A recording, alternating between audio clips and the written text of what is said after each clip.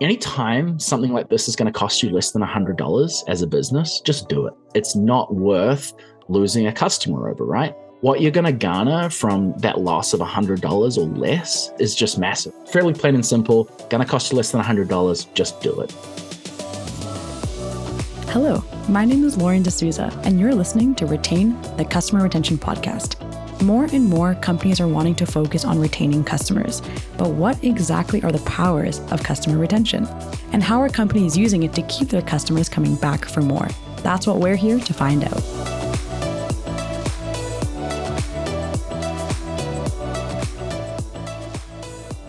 Today, I'm delighted to be welcoming Cole Atkinson to the podcast. Cole is a senior product manager at Shopify, an international e-commerce platform that really needs no introduction. Cole places a high importance on people in business and prides himself on having an unrelenting commitment to the cause. Welcome to the show, Cole. Thanks, Lauren. Great to be here. I'm super excited because I think majority of the people listening to this podcast are Shopify business owners, because that's one of the biggest customer areas that we serve at Gameball at the moment. So I feel like a lot of people will be very excited about this episode. So before we dive into everything, let's just take a step back and first learn what even drew you to customer experience and moving to Canada and starting to work for Shopify. Yeah, absolutely. So I've taken a bit of a roller coaster in my career, or at Shopify, as they call it, rather than the corporate ladder, it's a corporate jungle gym. So I was originally in sales and I got into sales straight out of university. I basically took a bunch of time off during university. And so by the time I still had 1 or 2 years left in my degree and all my friends were out of university making money. And I was like, well, I want to make money now too. So I started a sales job, a full-time sales job while I was still at university. And yeah, that sort of naturally progressed from there. And after a few years in sales, I decided it wasn't really for me. I learned a lot, was very grateful for the experience, but then joined a buddy of mine who actually had his own business. It was just him at the time. So I was his first employee, if you like. And from there, learned a lot more about customer experience and business in general. So since there were only two of us, I had, the job of sales, operations, marketing, the whole thing, like any small business. And that's when I got really, really curious about e-commerce and more specifically Shopify. I was still in New Zealand at the time. And yeah, it's kind of been a pretty crazy journey from those days of running the business with my buddy. He's still got the business. He's doing very, very well. I think he's up to maybe something like 30 or 40 employees now, which is really, really exciting for him. Awesome. And yeah, my interest in Shopify, like I say, grew from that business where we had an e-commerce or a retail part of the business. We, like many businesses at the time, and even today, had a completely custom e-commerce stack, which is just crazy for, a business of two people. So Shopify really piqued my interest in terms of what they were doing with this new way of selling online. And eventually that led me to moving to Canada and actually working for the company, first of all in customer success through to today into product management. That's awesome. And I feel like what's most exciting about Shopify itself is that whether it's customer success or sales or product management, no matter what role you're in, it's really about empowering businesses and working with all these merchants and all that really exciting thing about it. So what drew you to the product management role specifically at Shopify? Yeah. So I think, like I said, that curiosity that I experienced when I was still back in New Zealand just continued to grow. So, naturally my career in sales first led me to a customer success role at Shopify. And that was fantastic because, as you say, it was just dealing with businesses on the platform all the time. And the amount that I learned from these businesses and the problems that they were having and the pain points that they were having was just super, super valuable. And basically from customer success, I went into solutions engineering. And so my job then was to help merchants work around pieces of the platform. Like any SaaS platform, we're never going to be 100% of every merchant's or every business's needs. So we build, what most people need most of the time. And then, the other 20%, we sort of try and extend the platform so that businesses can build their own functionality, work around the platform, whatever it may be.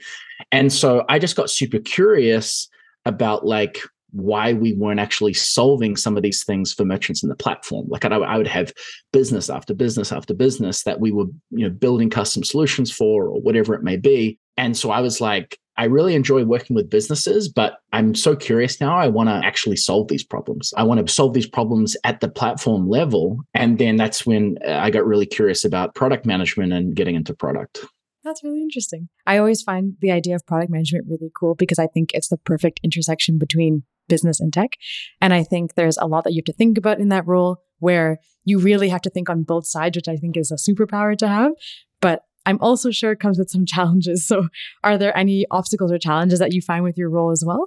Oh, yeah, absolutely. I mean, I think like segue from what I was just talking about, as a multi-tenanted SaaS platform, you have customers, stretching you in so many different directions, right? And one thing that Toby Lutke, our CEO, has always said is that, Shopify is the kind of company that will die from indigestion, not from thirst. Like we're drinking from the fire hose all the time. There is no shortage of things that we can build. And so often there are multiple problems that are very, very valid problems for us to solve. So I think that there's several challenges in my role, but two that I like to highlight is prioritizing the right thing at the right time is extremely challenging in the interest of retention, which we're going to get into today. For people to stay on the platform, you need to be solving their problems. And if you're not solving the right things at the right time, they're going to leave. And then the second thing is, Shopify is known as the entrepreneurship company. And, we have traditionally been positioned as the platform to serve small and medium-sized businesses. And that is still true today. But I think a big challenge for us now is how do we retain our entrepreneurial spirit and continue to help entrepreneurs around the world while also extending upmarket into bigger enterprise merchants. And I think, we're starting to see a lot more, credibility for Shopify in the enterprise market. And the challenge there comes with how do we stretch up and how do we remain true to our original values while also serving the needs of some of these much, much bigger and more complex businesses. And I think we're well on the road to doing that, but I'm not sure if there's any other company in history that has done that successfully. And I'm super, super excited. I'm super interested to see, how we can successfully serve all those areas of the market. That's really interesting. And so one thing I'm also curious to know more about in this whole topic of retention is when you were in customer success, and I'm sure you also see this in product management as well. I'm curious to know, the different lenses you've had on this. What have you come across in seeing the importance of retention within the companies that you work with on Shopify? Yeah, absolutely. When it comes to retention, it's probably no secret to your listeners that when it comes to your return on investment and purely from a financial perspective, the cost to you to retain your existing customers as opposed to acquiring new ones is you're just garnering so much more return from your efforts, from your money, and from everything in terms of retaining existing customers versus acquiring new ones. And so I think that's, we see across a lot of different areas that, a lot of pain when you see companies actually prioritizing acquisition over retention. And I think some of the telecommunications companies in Canada are a great example of this, where they will go to all lengths to bring on new customers. And you're kind of sat there as you have this amazing experience where you get this great deal and everyone's super helpful and you come on, and then 1 year later, when you're halfway through your contract, you can't get a hold of anyone, it's just absolutely horrible. And I just think, what companies should do, whether, at Shopify, we're an e-commerce platform, whether you're a direct-to-consumer business selling products or goods or services, optimizing for the experience first is paramount. I think it's Phil Knight's, the Nike's 10 commandments or 10 principles. And the last one is, if we do the right thing, we will make money hand over fist. And I think that is just captures it in a nutshell. Like if you optimize for a great experience and you do the right thing, the money's going to come. And you can clearly see the difference with, like I say, these telecommunications companies that are not optimizing for the experience and they're optimizing for the money. And it's just absolutely horrible. So looking at examples like Nike, for instance, so you're wearing Nike today, the brand loyalty that they have built up with customers over years and years, my parents who are 65 now were buying Nike when they were 30 years old, and 35 years later, they're still buying Nike. So I think you might have given the best example I've ever heard of companies that focus on more acquisition than retention, because in the past 3 to 4 weeks, I've had 3 internet outages. And when you call them, they are just nowhere to be found. Can't get a hold of them. And then when I finally did get a hold of them after about 2 hours, They said, oh yeah, it'll probably be fixed in 12 to 24 hours. And I said, what? How Yeah. does this make any sense? Really struck a nerve there. Yeah. And I won't go on about that example too much, but, with our phone plans, you sign a 2-year contract and there's this 2-year cycle of like, well, every 2 years you got to shop around. So they come to a head where they've done such a poor job over those 2 years of treating you well as a customer that the first thing that jumps into my mind when that contract is up is I'm like, okay, get ready to go shop around, as opposed to just being like, just keep the service going. I've got no interest in shopping somewhere else. And I think you make a great point that experience really is at the core of everything. And actually, we've had a couple of guests on the show commenting on this time and time again, because one thing that I'm starting to notice throughout all of the guests that come on the podcast is that retention, first of all, is such a big umbrella. There's so many things you can cover. There's so many different aspects to it. One theme I'm starting to see across all these different people with different backgrounds, different viewpoints, perspectives, etc., is that experience and really getting down to the granular detail of what's going to delight a customer is so important. And one thing I'm curious about, especially from your point of view with a company like Shopify, where they're at the forefront of e-commerce and retention and acquisition and all these fun things, is have you seen some sort of shift happen about retention with merchants that you've worked with at Shopify? Yeah, absolutely. And I think, this is driven a lot by technological change. So a few different things happening. Probably 2, 3, 4 years ago, to start a business, to start advertising on Facebook and Google and Twitter. And that way of acquiring customers was the golden age of acquisition. It was extremely effective, extremely easy, and extremely cost effective. That's now all changed. We'll never be able to probably pull the curtains back behind the Facebooks and the Googles about why that is. I think we can probably all have our own guesses as to why that is. These companies need to continue to make more money. They have a responsibility to shareholders. But then there's been other things happen, like, Apple's change that they introduced with iOS 14. So what a lot of these advertising platforms rely on is that when you interact with the brand at all, so let's say you interact with the brand through the website, they have a tracking pixel on you, right? That can say, oh, okay, we know who you are. Then when you go throughout all these other platforms, they retarget you. It's probably no secret to your listeners that, that's the way that it works. But with iOS 14, basically customers can now opt out of that. So you have potentially a shrinking pool or a shrinking population of people to advertise to, but these companies still need to make their money, right? So that cost of acquisition through traditional online channels has skyrocketed, and that has prompted a real change in businesses' attitude towards, how they can best stay profitable. And, cost of acquisition is going to vary from business to business. I'm in a bunch of community forums with Shopify merchants, and most of the time I'm just observing, as someone who's trying to build product to help them. But, they're very forthcoming with sharing cost of acquisition and how it's changed. And I won't quote the business, but their cost of acquisition, even something like 2 years ago, was somewhere around $11 to $12. And that's increased to $35 today. So we're talking about really, really big increases in this cost of acquisition. And they're like, well, why should I be spending my money on this when maybe I should be investigating a loyalty program, a subscription program? I'm no longer getting the best bang for my buck or the best return on investment from trying to acquire these new customers. So yeah, over the past few years, definitely, to answer your question directly, as a result of all these changes and rising costs, like huge change in attitude towards retention. Absolutely. Yeah. I like the way that you put that as well, because it's really a balance between acquisition and retention. And sometimes people think of them as completely separate, one less important than the other, but this showcases the fact that, okay, what do you do now when the cost of acquisition goes up so much that you're left almost back into a corner? What do you do next? And so that's a really interesting way to put it. And I'm curious to know, have you seen any really good or really solid retention strategies over the past as well?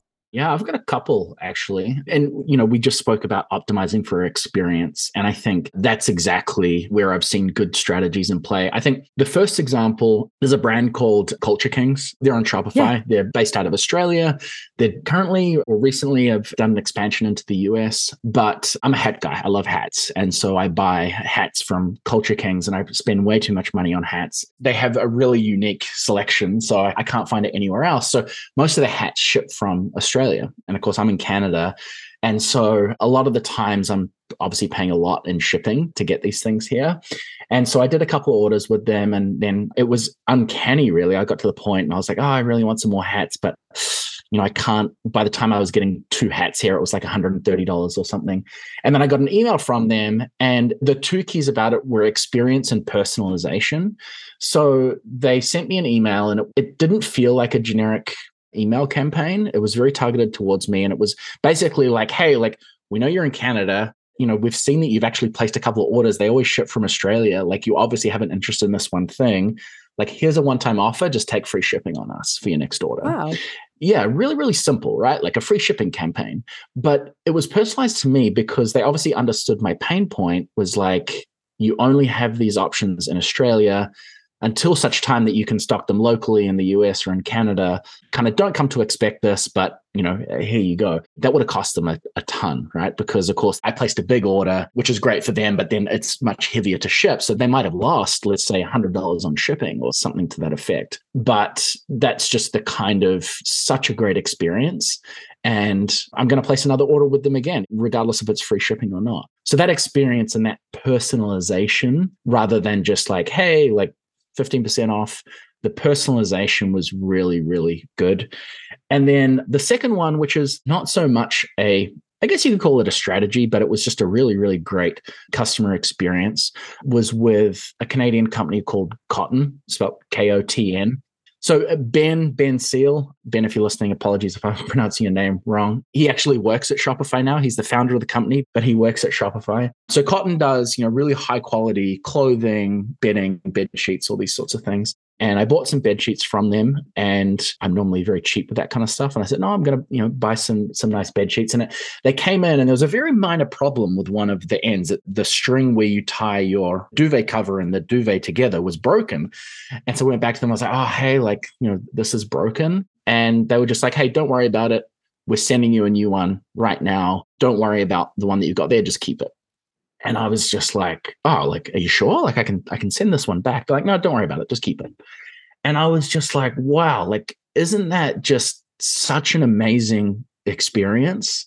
And actually saw Ben on Twitter.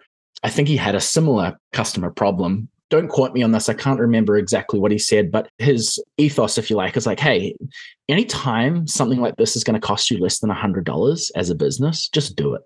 Like, just do it. Like, that $100, it's not worth losing a customer over, right?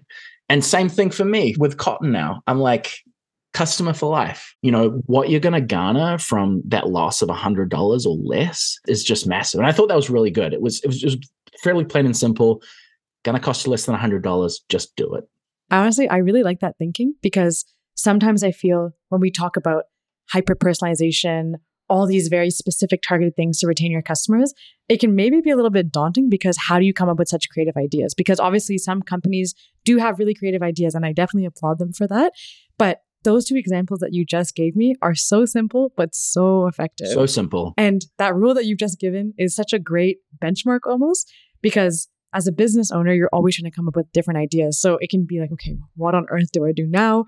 How do I figure this out? But I really like that. And actually, it reminded me, do you know the brand Our Place? Like the pans and pots and things like that? Yep. Yeah. I've worked a little bit with Our Place. Yep. Oh, nice. Okay, great. So I ordered a pan for my mom. And so I ordered the first pan, and then I went back to buy the Dutch oven. And same thing happened as with your cotton sheets, where I got the Dutch oven pot, and when I opened it, there was slight oil marks on it, or some sort of marks on it. And literally within the day, I sent them a picture and I said, hey, it's not a big deal, but is there any way I could get some sort of discount or replacement or something, because this is a present for my mom's birthday and it's really special, and I don't want her to open it with marks. They didn't ask any questions. They sent me a new one, didn't ask me to send back the original product. I still have the original. And I said, are you sure? Like, this is a high ticket item. I don't want to keep a $150 pot, because I was like, if you want it back, I'm happy to give it back. Yeah. And they were like, no, don't worry. We want every single item we ship out to be of great quality. So please keep both. Enjoy, have a good time. And I was just stunned. It's so simple. Every single thing I've bought from them since has been from Our Place. Yeah, exactly. And then look at what's happening right now. We're on a podcast with however many listeners that you have, and they're all going to be like, I wouldn't be surprised if they're like, I need a new pot. I'm going to go to Our Place. And it's the customers for life, and that word of mouth, and that, having voluntary champions of your business and the community is massive. Yeah. And I think it's really important. But I do really, really like that statement you said about if it's $100 or less, do it, because kind of makes your decision really, really easy at that point. Yeah. So I like that one a lot. You can become so tunnel visioned. Oh, I'm going to lose X amount on this. I'm going to, whatever it is. And you're going to lose far more if you prioritize your $50 loss. Exactly. And so I'm curious to know, we're talking about retention, we're talking about different strategies to be creative with it, be simple with it, and effective. But one thing that does come up, which I'm sure is talked about a lot at Shopify being a global brand, is how retention plays a role on the international stage. So we also have lots of customers who have stores in Australia, Canada, Europe, US, all over the place. And I'm curious what your thoughts are on how companies should approach retention on the international scale. Yeah, absolutely. I love this question. I'm not sure whether there's a difference between domestic and international when it comes to retention. But what I will say is that when it comes to international selling, like the importance is that much higher, right? As I said, it's that much more difficult selling internationally, longer shipping times, more expensive shipping, customs, taxes, compliance, shipping things into different countries that, a lot of merchants, see that as riskier, so they might avoid it. And it's the unknown, I suppose. Yes, into the unknown, exactly. But it's just such a big opportunity that we want to help people realize. So I think the biggest thing when it comes to selling internationally is transparency. So no one expects, you to be able to ship something from one side of the world to the other in a day. That's just not possible. So being really upfront with your customers about shipping and how long things are going to take. In any case, in the best case scenario, making sure that they have no additional costs when the product lands to them. So this is not something that's not really apparent in the US, but in Canada, we have a very low, what's called a de minimis. So basically anything you import into Canada over $20 Canadian is subject to duties and taxes. So you may have encountered this before. You buy a t-shirt from a US retailer, and the t-shirt not delivered to you until you go down to Canada Post and pay them like another $15, which completely sucks. So a company that does a really, really good job of this is Movement Watches, MVMT. I have one. Yes. Yeah, there we go. So Movement does an exceptional job of this, of when you land on their website, they know I'm in Canada. They do a really good job of saying, hey, we know you're in Canada. Obviously, shopping in local currency is a big one. Here's how long your shipment is going to take. And we guarantee you that there's no additional costs. So what you're seeing here on the page is exactly what you're going to pay and nothing more. They do free shipping worldwide or express shipping for a flat rate of $15. So again, everything's very easily digestible and very transparent. The next thing also comes down to returns. And this is a really tricky one because managing returns when you're selling internationally is obviously a lot more expensive than managing them domestically. But I would go back to that rule that we were speaking about before, and maybe when it comes to international, you need to bump up that threshold a little bit more. But delighting the customer with, hey, free returns, free exchanges, making sure that if anything goes wrong, they have no reason to say, hey, I'm not going to come back and shop with you because it was just such a hassle. And this is, particularly prevalent with clothing and fashion brands. And this is what I hate to love about Amazon is there's just no questions. And you see people buying off Amazon that might buy like 3 different sizes of one thing because they're not sure what size is going to fit them because it's so easy to just send back one or send back another one.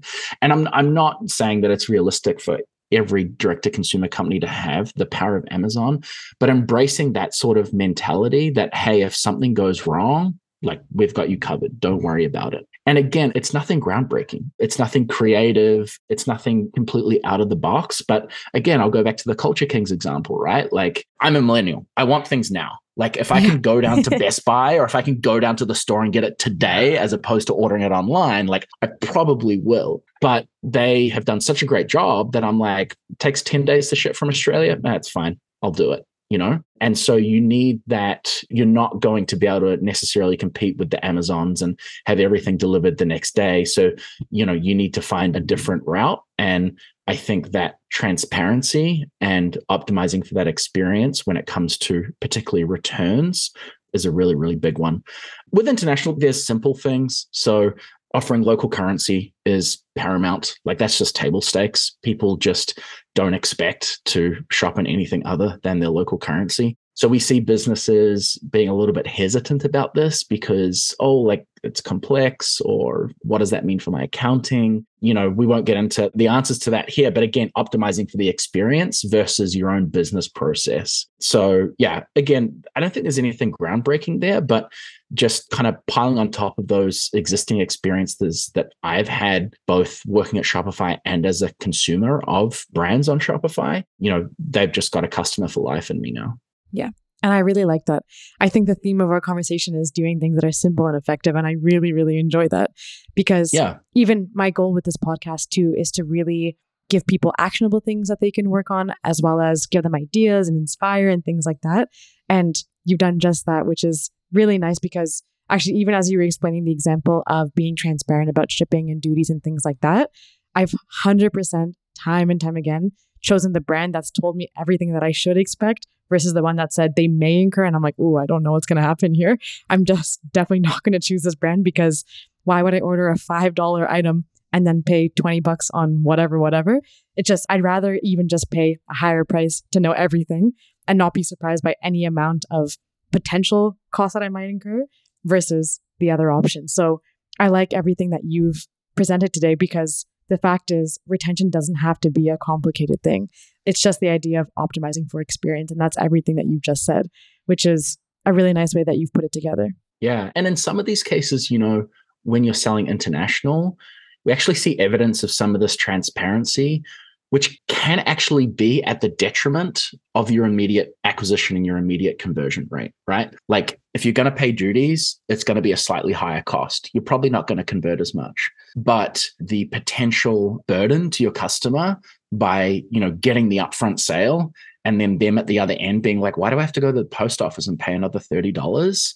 Like you don't want to have a leaky funnel or a leaky bucket. And by not being transparent, you're just continually going to have a leaky funnel or a leaky bucket versus a bucket which may be slightly smaller, but you're retaining everyone. Exactly. No, I really like that thinking. And it's a nice way to think about it because obviously there's so many different ways you can approach it. There's so many different aspects you can take, but it's clean, it's simple, it's effective. And I'm actually thinking about that line you said of if it's $100 or less, do it. I will 100% be using that again in my future conversations. So I will quote you on it. Don't worry. Well, you have to quote Ben on that one. I stole that from Ben, him. So. Yeah. Thanks, Ben. Awesome. Well, with that, we're going to bring it to the last little part of our episode, which is the lightning round. So first things first, knowing what you know now, what's one thing that you would do differently in your career? Yeah, lots. Early in my career, I used to think that I wanted freedom and freedom meant comfort. Freedom and comfort are not the same thing. So optimize for freedom, but it's going to be very uncomfortable. You're not going to have freedom and comfort at the same time. Who is one person in marketing that you would love to pitch to? Oh, yeah, that's another really good one. Another Shopify brand, Gymshark, their chief brand officer is Noel Mack, and they just do some super, super cool stuff with their brand. They just launched a flagship store in London, and I love this example. All of their mannequins are actually 3D body scans of real Gymshark customers. I just love what they do as a brand, and I love what Noel does as their CBO. Excellent. I love that. Let me know when you end up pitching to him. Awesome. Okay. Third one. What is a marketing campaign that has really stuck in your head?